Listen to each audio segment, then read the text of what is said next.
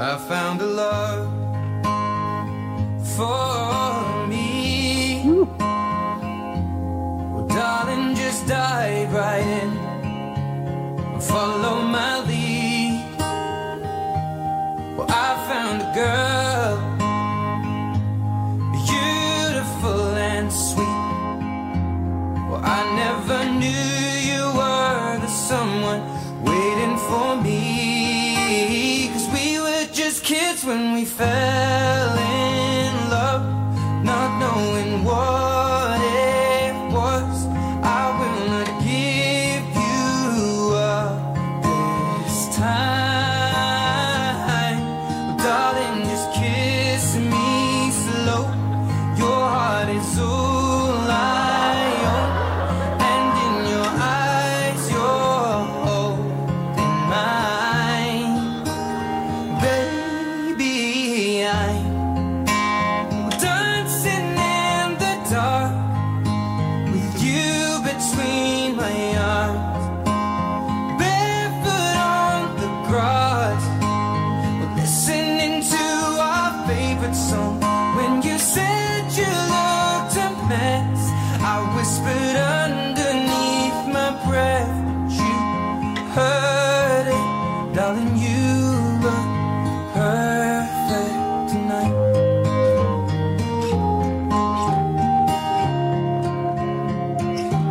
Well, I found a man stronger than anyone I know. He shares my dreams. I hope that someday we'll share our home.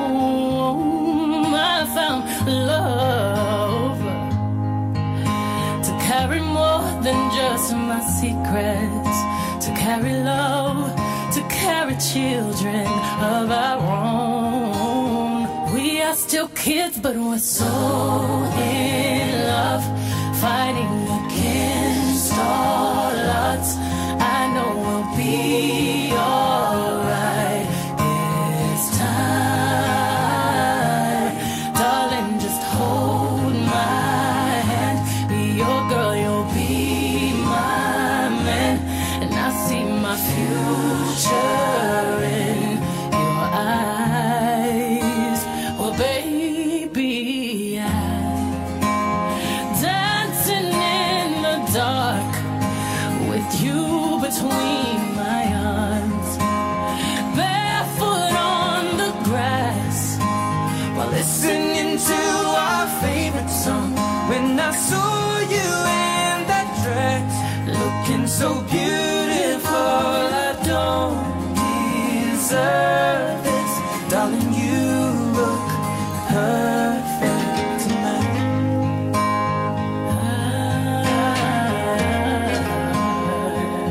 No, no, no.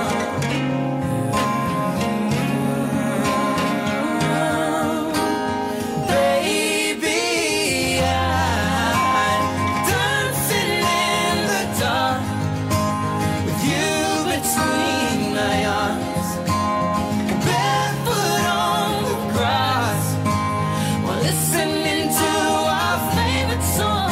I have faith in what I see.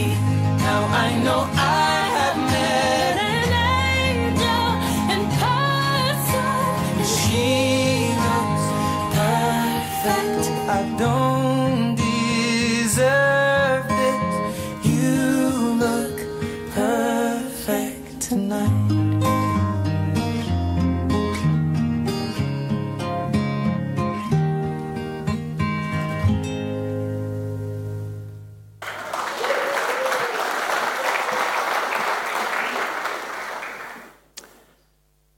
Pretty cool, eh? So good morning. It's great to be with you, whether you're here live at Botany, whether you are watching in Hastings. Kia ora to you guys. Whether you're watching or listening to this on the internet, or even to those of you in Nepal looking at this on our Botany Life app, GMRC, to you as well. It's awesome to be with you. For those of you who don't recognise me, my name's Brad. I'm one of the pastors here. Normally I'm on a t-shirt. But after watching that video a few times, I actually felt like wearing an ironed shirt today. So I got the ironing board out this morning in our bedroom, and Rochelle's like, "What are you doing?" It's normally not what I do. But anyway, for those of you who aren't sure who I am, it is me. I'm just wearing a shirt instead of a t-shirt today because I felt like it. Stunning photos, aren't there?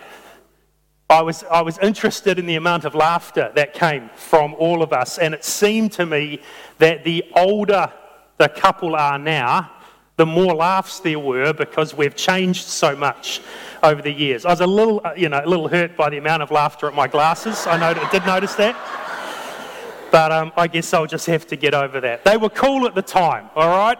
It's just that times change. So there you go.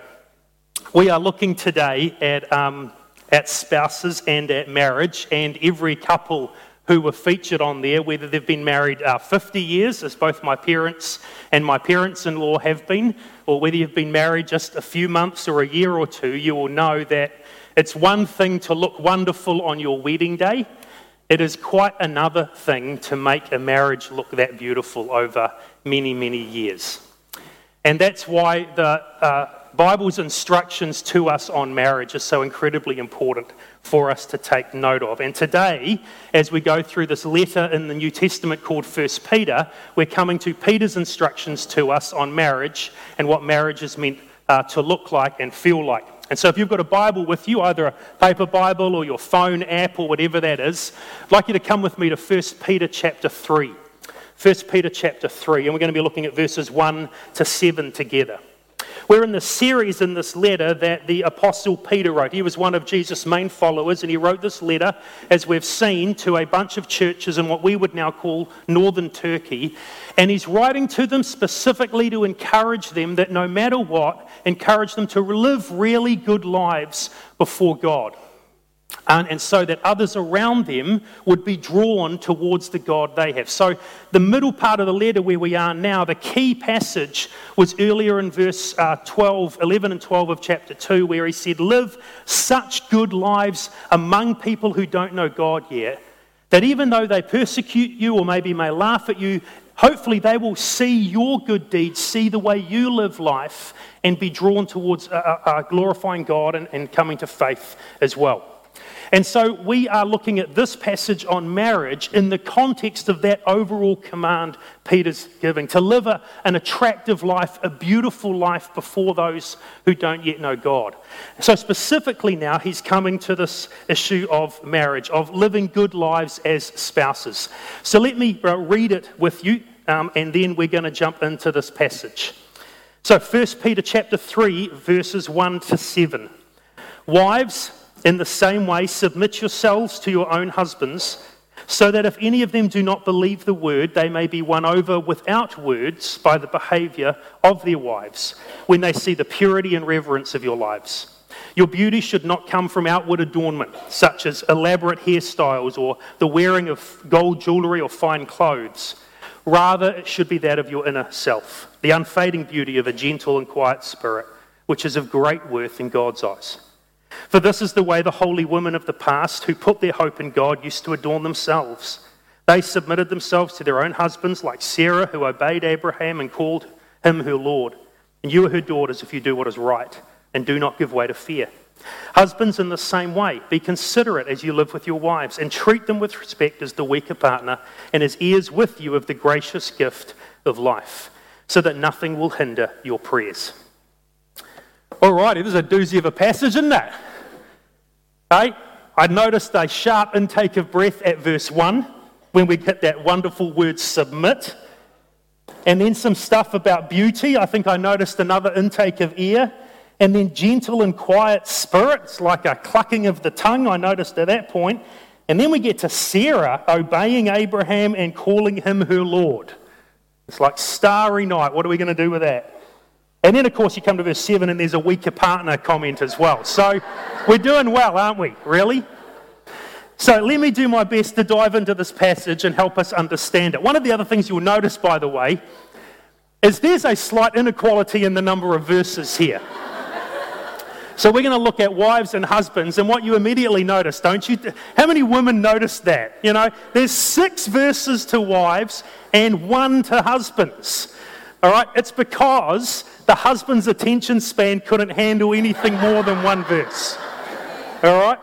No, it's because there's a particular context going in that we'll dive into and explain in a little bit that's quite important. That meant actually Peter had more to say in this passage to wives than he did to husbands. Actually, if you go to Ephesians 5, where Paul teaches on this, he gives more time to the command to husbands than the verses he gives to wives. So it kind of balances out a little bit.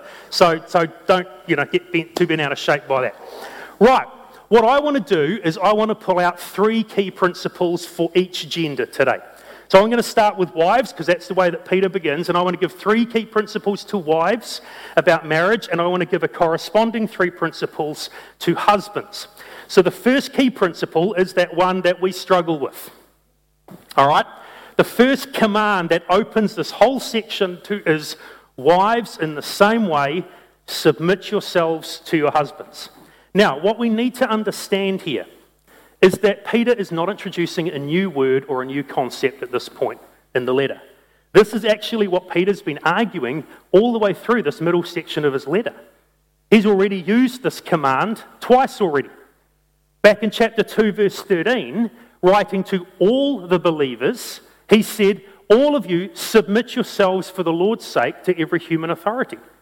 And then he came to verse 18, when he started to deal with household and work relationships and said, and slaves, in reverent fear, submit yourselves to your masters. Now he comes to marriage and he's using the same command again, wives, submit yourselves to your own husbands. So this is not something that he's throwing only at wives in marriage. This is actually an overriding key idea in his letter here, that he is calling all Christians in different stations and different relationships to submit to those particular institutions that God has put into place. And you'll notice that each time it is submit yourselves. So this is not the idea that you are being forced to submit or someone is telling you to do that. This is something that each of these groups are to do in response to God. You notice that? So submit yourselves for the Lord's sake. Slaves, submit yourselves in reverent fear to God. And in fact, that comes through this time too. Wives, in the same way, submit yourselves to your own husbands.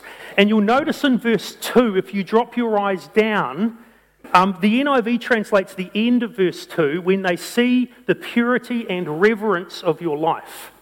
Actually, I don't like the way the NIV and actually most English translations do that, because the word that's reverent in our Bible right there is actually the same phrase as verse 18 in chapter 2. It's in reverent fear. So in other words, whenever we are called, whoever we are, and whatever relationship it is at that point in the scriptures, whenever any of us are called to submit, we submit ourselves, it's not coerced, and we do it out of our awe and gratitude to God for who He is and what He's done in our lives. So it takes the sting, I think, out of that a little bit to realise that. The reality is that all of us are called to be submissive kinds of people. So when you come, for example, to the book of James chapter 3, James is trying to describe what a wise life is, which according to the Old Testament wisdom literature was basically a life that was well lived on earth under God. And this is the way he described a wise life. He said, let them show it by their good life, by the deeds done in the humility that comes from wisdom. The wisdom that comes from heaven is, first of all, pure and peace-loving and considerate and submissive and full of mercy and good fruit and impartial and sincere. So that's James' description of what a good and wise life looks like under God for followers of Jesus. So that's for all of us. So the idea through the New Testament is that all of us are to show ourselves to be submissive kinds of people, to have a submissive attitude. So what does that mean? What does it mean to submit? What does that word actually have a connotation of? The word actually literally means to place yourself under someone else.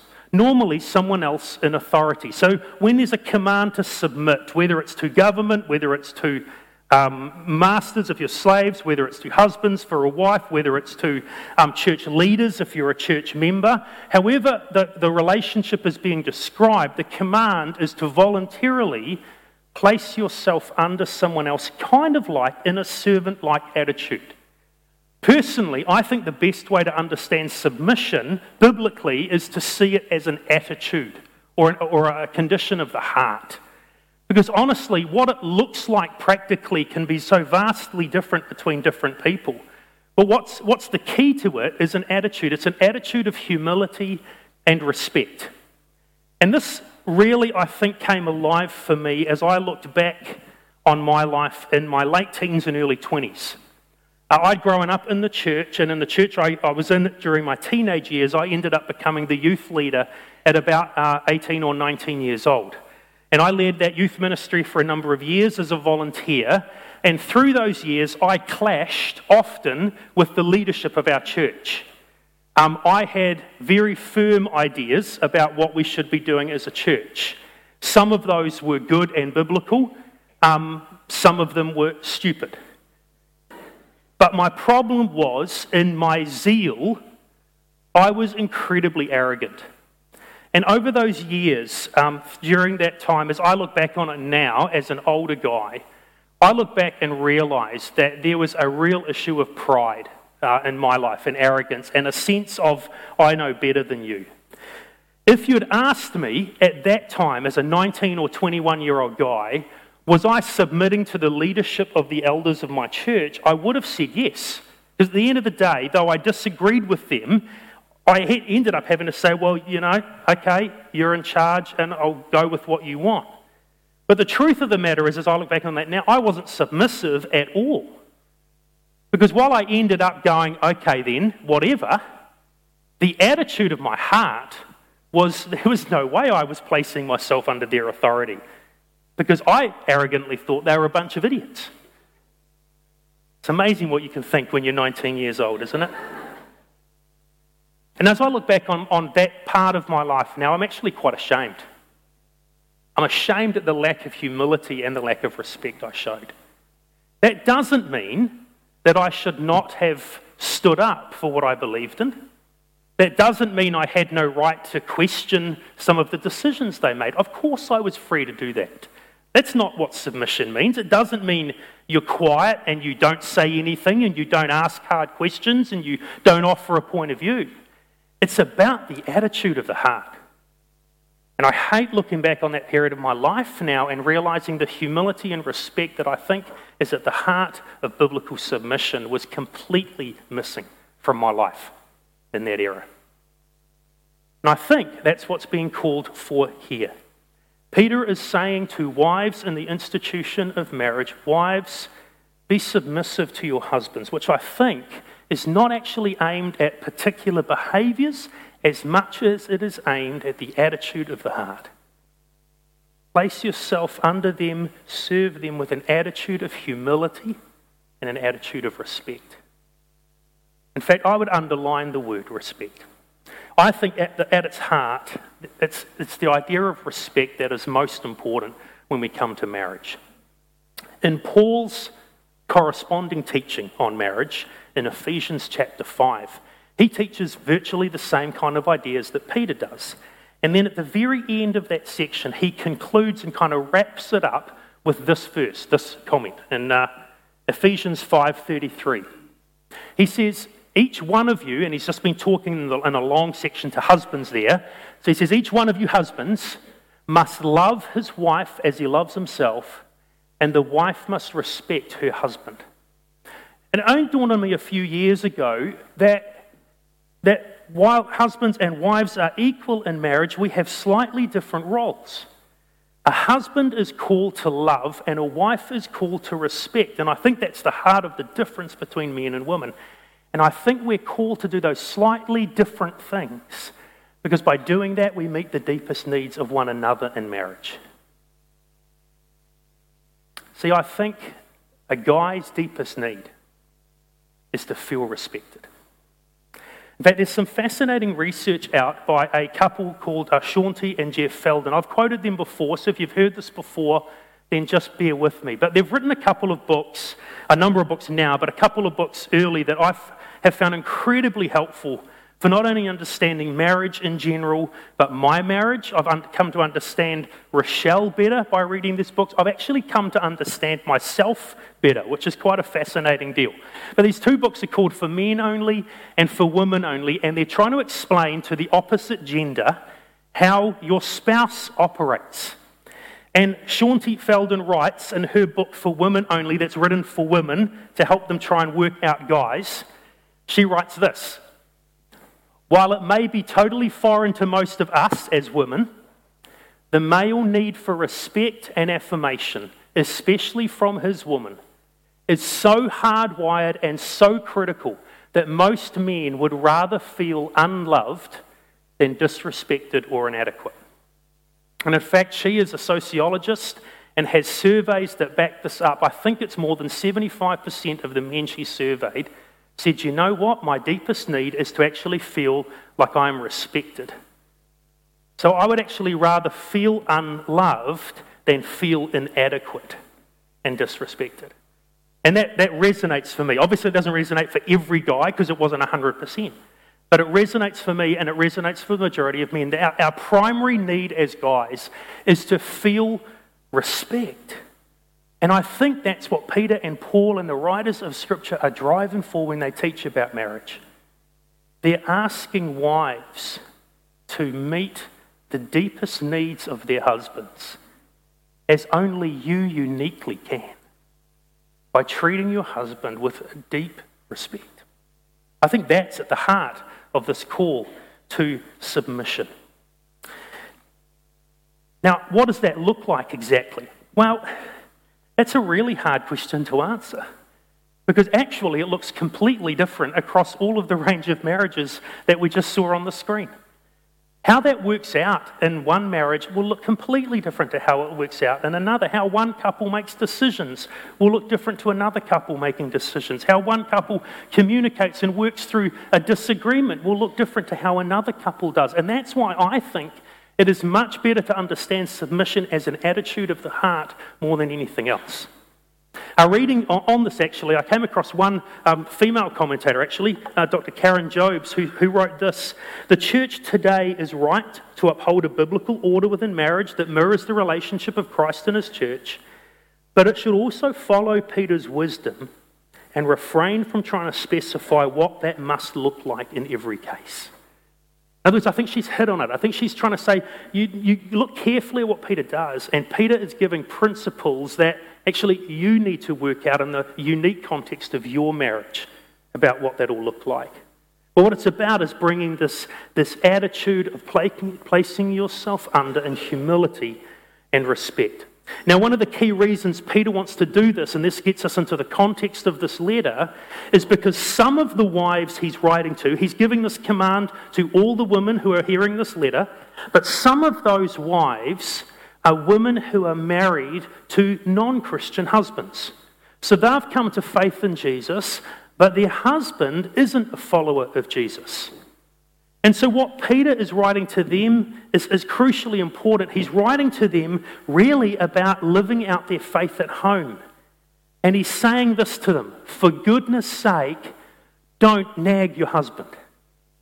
Don't wake up every morning and give him a Bible verse. All right, don't hang a Christian calendar on the toilet door so that every time he goes, he gets to see some words of Scripture.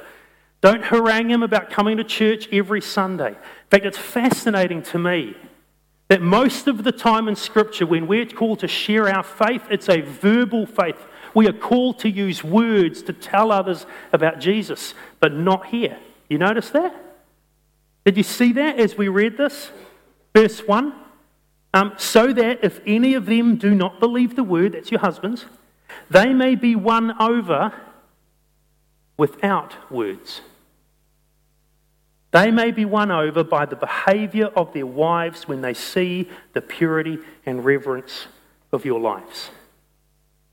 See, what Peter's calling for is a general attitude of humility, respect, that within those homes where the wife is a believer but the husband isn't a follower of Jesus yet, that would have an impact potentially on him.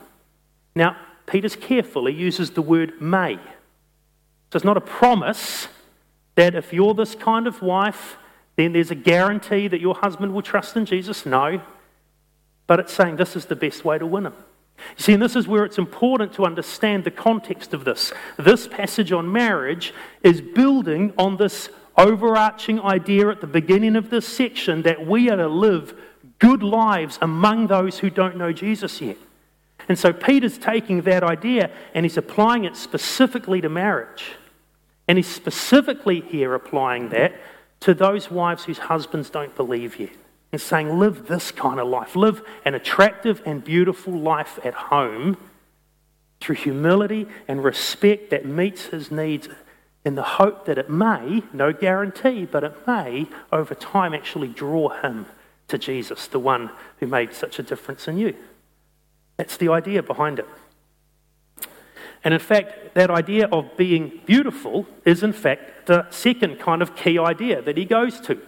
Verses 3 and 4. This whole idea of don't let your beauty come from outward adornment. Rather, so there's a contrast, verse 4, it should be that of your inner self, the unfading beauty of a gentle and quiet spirit, which is great worth in God's eyes. I hear more these days, I think, more comments about women's beauty and recognising that a woman can be beautiful both inside and out. You know what I mean? I don't remember those kind of concepts or that idea being around as much when I was younger, but I feel like today that's talked about more. But in spite of that, we still live in a world, don't we, that it's all about how you look. And honestly, I don't know how you ladies cope with that.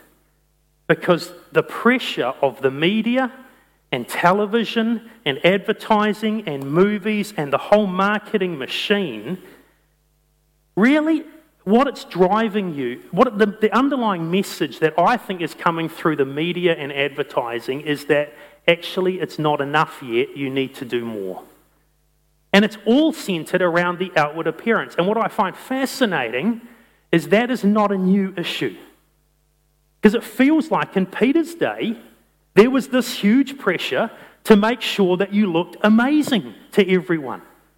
That's why Peter's saying, hey, you know what? Your beauty shouldn't come from how amazing your hairstyle is and the wonderful jewelry you've got and how beautiful your clothes are.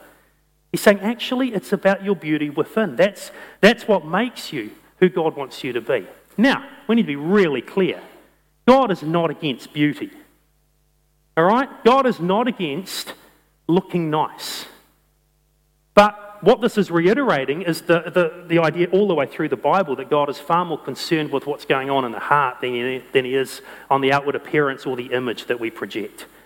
In the story of King David as a young shepherd boy being anointed to be the next king, God, talking to the prophet Samuel, rejects David's older brother with these words: don't consider his appearance, don't look at how tall he is. I've rejected him. The Lord doesn't look at the things people look at. People look at the outward appearance, but the Lord looks at the heart. That's what Peter's saying.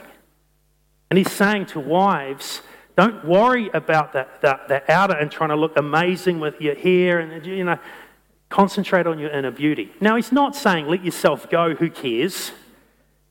He's not saying it's wrong to wear jewellery. It's not saying if you've got a hair straightener at home, shame on you, throw that away in Jesus' name. If you notice really carefully, verse 3 uses key adjectives. Did you notice that? When he's talking about hair, it's elaborate hairstyles. It's gold jewellery and fine clothes. He's going after the extreme of this, and he's going after the idea that this is the priority. So you're completely fine to wear nice clothes and jewellery, to put on makeup, to do your hair. The Bible's not anti that. In fact, that is how the amazing woman in Proverbs 31 that everyone goes, oh my goodness, I can't be like her, she wears fine linen and purple. That's her, she's the most excellent woman and she dresses beautifully. So the Bible's not anti any of that. All it's trying to say is that isn't the priority. By all means, blow dry your hair, put makeup on, wear nice clothes, get your husband to buy you a lovely necklace on the way home from church. That's fine. What it's saying is, actually, if you want to have an impact for God, especially in this context, if you're a believing wife whose husband isn't a follower of Jesus here, what's actually going to win him over is not how stunning you look.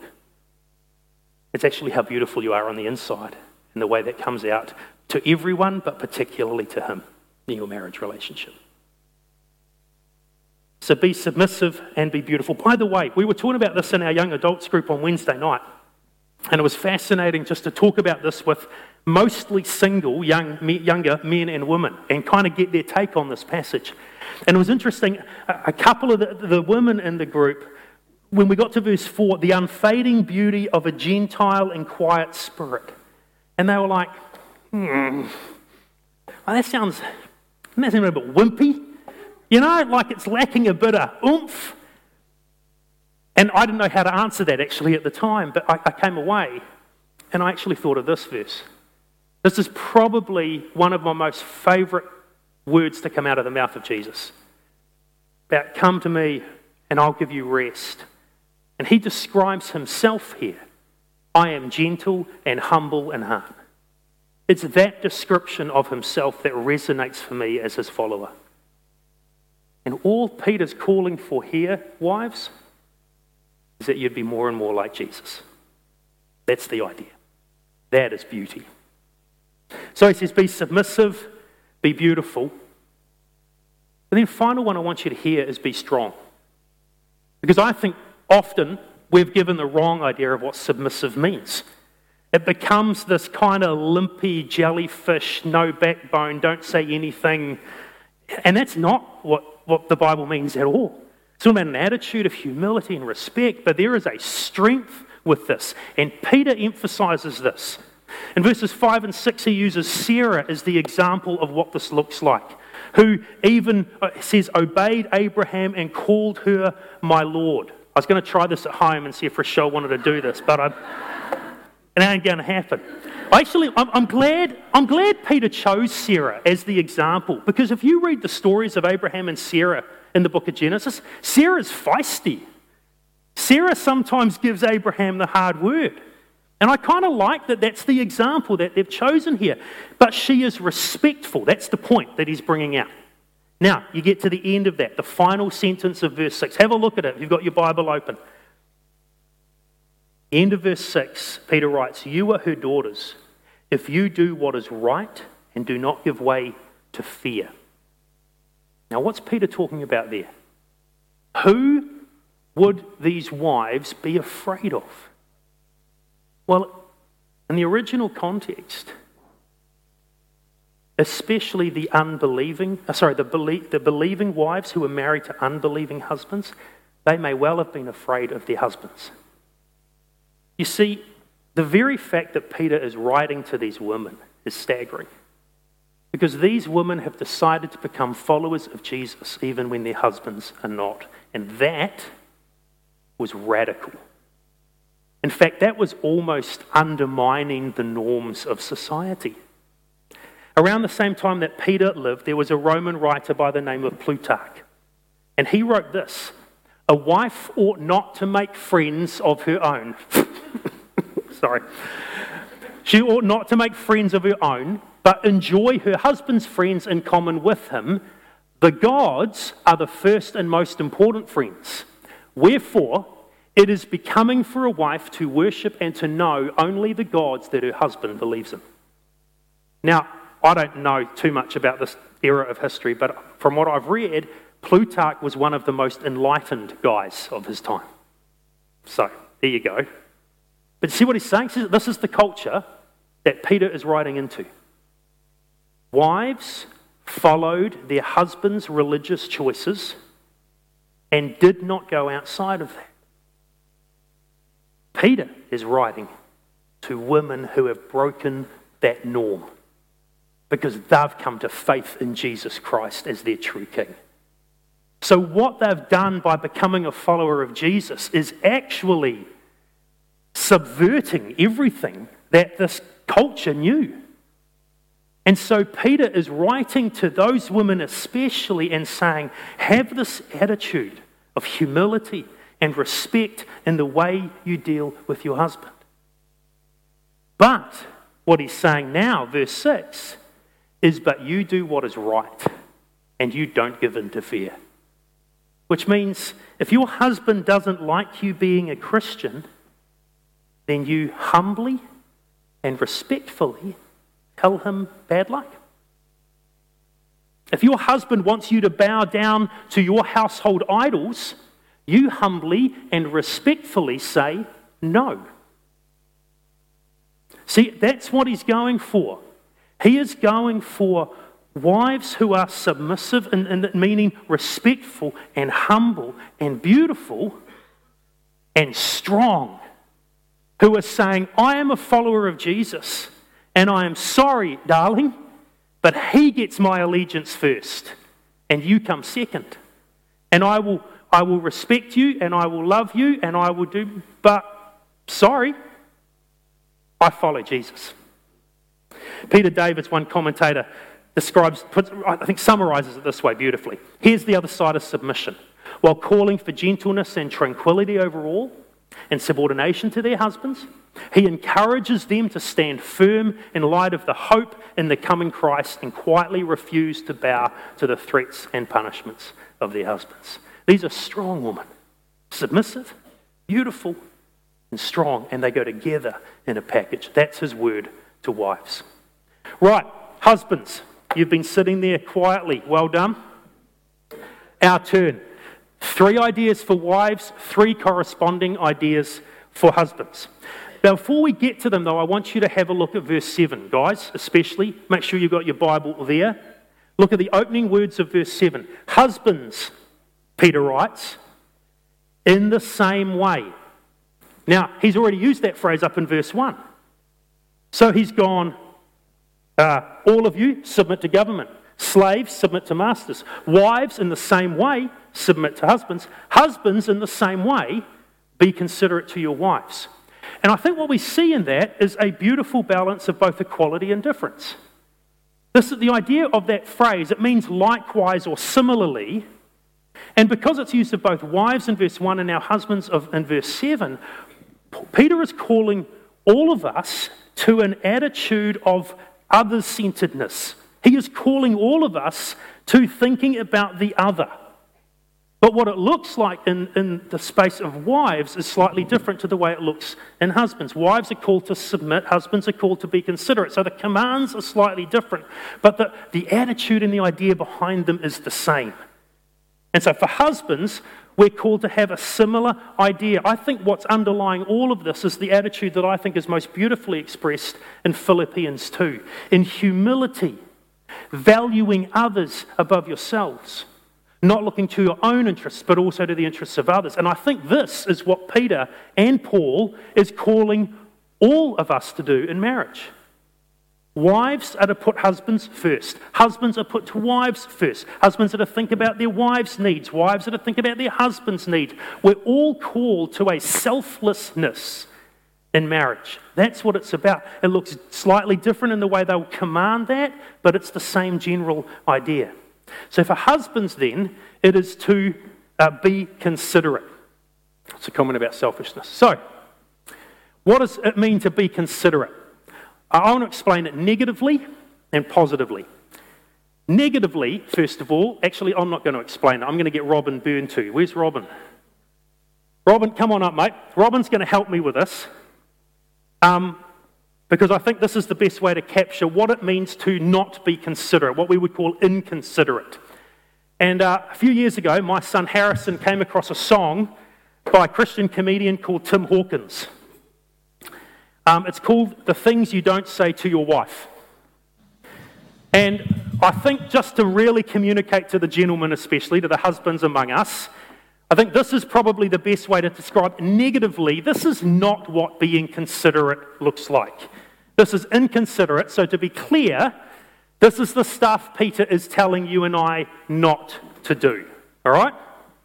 Thank you, Robin. Cool. Can I just make a disclaimer that I don't take any responsibility for the actions of your wives, guys, at the end of this song?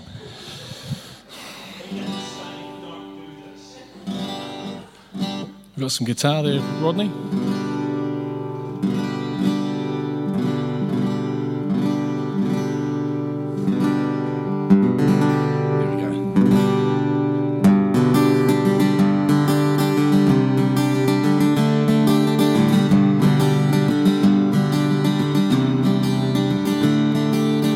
Hey honey, have you gained some weight in your rear end? The dress you wear reminds me of my old girlfriend. And where'd you get those shoes? I think they're pretty lame. Would you stop talking, 'cause I'm trying to watch the game. If you're a man who wants to live a long and happy life, these are the things you don't say to your wife.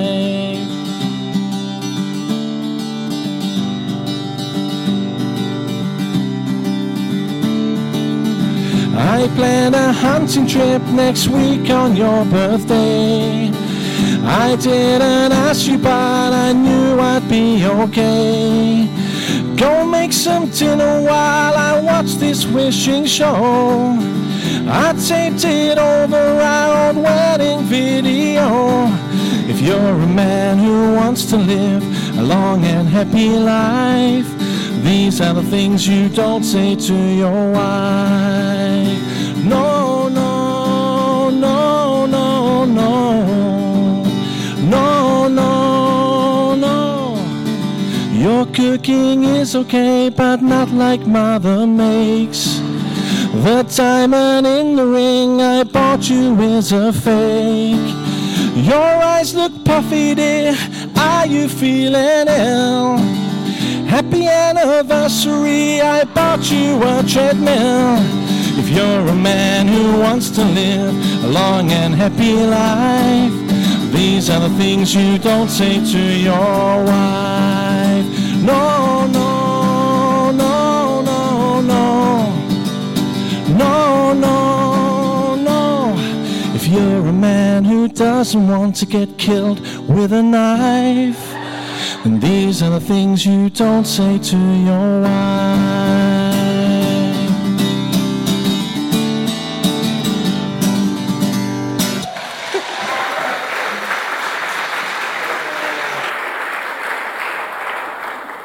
All right, are we clear, guys? Did everyone take notes? I was going to ask for a show of hands, but I thought that's not a good idea. Ever done any of those? All right, so what does it mean? To be considerate means you don't do any of that stuff ever in your life. But it actually means more than that. And just let me describe this. I'm very conscious our time is gone because we started late because of technology, but I just want to wrap this and make sure the guys leave with what they need to hear, okay? All right, to be considerate. Literally in the Greek text, it actually doesn't say that per se. The NIV's translated it for us to help us understand it. Literally what it reads is this: husbands, in the same way, live with your wives according to knowledge. That's what it literally says. And most scholars agree that according to knowledge is not talking about knowledge of the Bible or knowledge of theology or life or generally or anything like that. It's knowledge of your wife.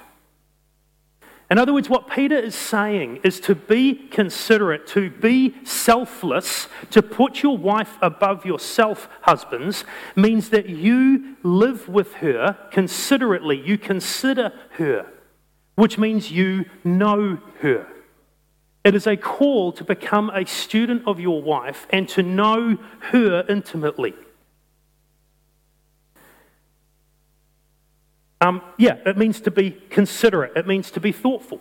It means to be aware of what is going on in the heart and in the mind of your wife. It means to be considerate of her needs, of her ideas, of her dreams, of her hurts, of her fears, and to know her well.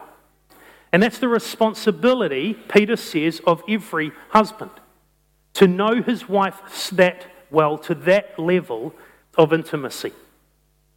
One pastor writing on this was talking about the fact that many men will say, I just don't understand women. And he writes in response to that and says, you know what? A man doesn't need to understand all women. He needs to understand his wife. Husbands should be scientists with a narrow field of inquiry. a man should know the preferences and moods and needs of his beloved so he can love and care for her. And that means you need to continue, guys, to do that, because the woman that you married however many years ago that was is different to the woman you are now married to, because you've both changed over time. And so you need to become a student of her. I think the person who epitomized this best for me was Andy Bray, who passed a couple of months ago. What was fascinating is when Rochelle and I went to sit down and talk to Nikki a few days after he passed away, they had just managed to open up Andy's laptop. There's passwords and stuff, and it took a little while to figure that out. But when they opened up Andy's laptop and was looking through different things on there, they came across a spreadsheet that Nikki had never seen before in her life. But the spreadsheet was called Things That Please Nikki. And he had kept an ongoing spreadsheet of the kinds of things that made his wife feel cherished and loved. And it was a spreadsheet that apparently he was continuing to update through his life and marriage. Now that doesn't mean, guys, that you have to go home today and start a spreadsheet. I'm not a spreadsheet kind of guy. You know, Andy was, I'm not. But it's the example of intentionality in knowing his wife and wanting to know her so that he could love and cherish her. That's what Peter is going for when he says, be considerate. It's much more than not only taping over the wedding video, although you shouldn't do that either. It's knowing her so that you can minister to her and love her. The second part of what husbands are commanded to do, be considerate as you live with your wife. And then Peter says, and treat them with respect as the weaker partner and as heirs with you of the gracious gift of life. The idea of treating her with respect is the idea really of show her honour, is what Peter literally wrote in the original text. It is honouring your wife. And so it kind of really doesn't work in English, but I've gone with it. It's not being an honourable man, which is great. It's being an honouring man in that you are the kind of husband that does everything you can to make your wife know and feel her worth. That's the idea. Because, Peter says, she is an equal partner with you in the gracious gift of life. He underlines the equality of husbands and wives and said, husbands, it's your job to make sure that your wife both knows her worth and feels her worth. And we can do that in multiple kinds of ways. We do that a lot through our words. Both our words talking about our wives to others and bragging on our wives and telling people how awesome the woman I married is, which is what the husband of the Proverbs 31 woman does in the Old Testament. But it's also praising our wives to their face and speaking words to them that affirm them and honour them. We honour our wives by giving attentive listening and actually taking the time to listen to what's going on. We honour our wives by doing that and putting technology away and closing the newspaper and turning the TV off and giving her quality time. We honour our wives by engaging emotionally with them, which is sometimes hard to do when we don't even always have a good grasp of what our feelings and emotions are. But it's engaging with her. It is listening to her. It is asking questions of her. And it is sharing from our own hearts with her. And we honour our wives through physical touch and gentleness. Giving her a hug when she needs it with no other connotations. Holding her hand as we walk down the street. And never, ever raising a hand against her. I think that's what Peter is hinting at when he describes your wife as the weaker partner. Literally what he says is the weaker vessel, talking about our bodies. And I think what he's saying is that your wife is more often than not physically weaker than you are. And I think personally this is a subtle call of Peter to husbands to say, never, ever use your physical strength against your wife. Don't you ever raise your hand against her. Don't you ever intimidate or threaten her. Don't you ever stand over her. And wives, if someone in our church, if a husband in this church ever does that to you, you call me. Because we will come down on that kind of behaviour like a ton of bricks. That is not honouring our wives. Why do we behave like this, husbands? Considering our wives, knowing our wives, honouring them, because this is what makes them feel most loved. Remember Ephesians 5, that summary. Our deepest need as guys is to be respected. Our wives' deepest need is to feel loved and cherished. This is the way that Shaunti Feldhahn with her husband Jeff describes it in their book For Men Only. It's no surprise, they write, that women need to feel loved. What is a surprise is that buried inside most women, even in a great relationship, is a latent insecurity about whether their man really loves them and whether that relationship is really okay. It's just part of how, as I understand it, most women function. And that means men, husbands, are to know that and are to honour their wives, to meet that continual need to feel loved and feel cherished and feel secure. Final one thing, then we're finished, is almost an aside comment that Peter makes. You notice at the end of verse 7. Do this, be considerate, show them honour, so that nothing will hinder your prayers. I think Peter is making an assumption here.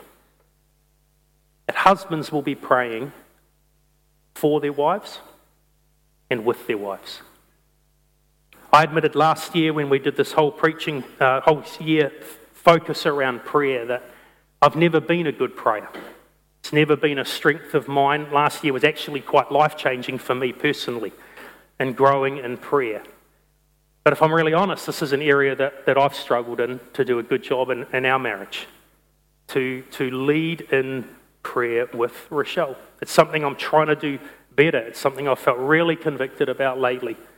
But Peter's assuming, guys, that this is what we're doing. He's assuming that we are praying for our wives constantly. But I think he's also assuming we're praying with them. And my heart is that I think the vast majority of us aren't doing a great job of it. And I think there's a challenge here for us to do different with that. We finish this morning. What I want us to understand is that Peter is calling us to selfless marriages. He is calling on wives to place their husbands' needs above their own, to serve with humility and respect. And on the same token, he's calling husbands to place their wives' needs above their own and to know her and to consider her and to honour her in ways that make her feel cherished. And he's calling us to do this so that we are in marriages that thrive. But here's the kicker, and here's what I want us to finish with and for us to understand as we go. He is calling us to live these amazing, selfless, humble, married lives. But not simply so that we would have lovely marriages. Peter doesn't call us to these kinds of marriages simply because it's nice for us and simply because it's great for our kids growing up in these environments. He's actually calling us to this as part of our evangelistic efforts to reach a lost community that needs to know Jesus. Because all of this is coming under this idea in chapter 2, verse 12, that we are to live good and beautiful and attractive lives before others. And that's the big idea here. That we are called to live humble and selfless marriages, not only because it's good for us and our relationship, not only because it's great for our families, but actually because your marriage and my marriage can actually be an attractive advertisement for the gospel of grace. And that takes the quality of our marriage relationship to a whole nother level, doesn't it? It's not only about the two of us. It's about a lot of other people who come into our home or see our relationship from the outside. And what Peter is calling for is wives and husbands who do such a good job of loving their spouse, of serving their spouse, of respecting their spouse, that those around us go, I want what they've got. That's the kind of life I want to live. That makes sense? Our time is gone, so I want to pray for us today. I want to pray for our marriages, for those of us who are married. I want to pray for any married couples today who are struggling, that God would come and strengthen your marriage by His Spirit as you understand the importance of this. I want to pray for marriages in our church where one spouse is a follower of Jesus and the other at this point is not yet. And I actually want to pray for those of you who are single. Because as we're going to see next week, all of these character traits that we're talking about are traits that all of us are meant to cultivate, whether or not we are married. So let's finish up as we pray. God, thank you for, this massive piece of scripture that at first hit kind of jolts us a little bit in terms of the culture we live in, but as we dive into it, we see the beauty and wisdom of your plan for marriage. God, I just want to bring you all of the marriages in our church here at Botany Life, both here at Botany, down in Hastings. God, I just bring all of us to you, every couple here, and I pray that you would be at the centre of our marriages.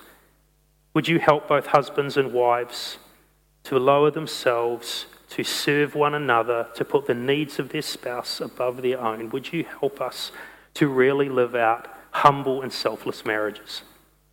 God, I want to pray for any marriages today that are struggling. Lord, it just isn't what all of the promise and the hope from that wedding day suggested. God, I pray that for those who are struggling in marriage, that they would get help, that they would work even harder, that they would pray like crazy, more than anything, that they would persevere so that their marriage becomes an advertisement of the beautiful gospel. God, I want to pray too for the people in our church who are your followers, but their spouse is not at this point. I pray that they would be empowered by your Spirit to live these kinds of lives in their unique environment. Help them to be humble and beautiful and selfless and loving in a way that may draw their partner to you without nagging words. And God, finally, I want to pray for the future marriages of our church. Pray for those who aren't yet married, but for whom you have marriage down the track. Would you help our singles to be already developing these kinds of qualities as people themselves, so that when you bring marriage along into their lives, if you do that, that they would already be mature and godly and Christ-like and live these kind of marriages. So we bring our marriages and our church to you today in your name. Amen. Guys, that is our service. Sorry we went over time. Those technology issues are frustrating, so we're not going to let Mark have another holiday for the rest of the year.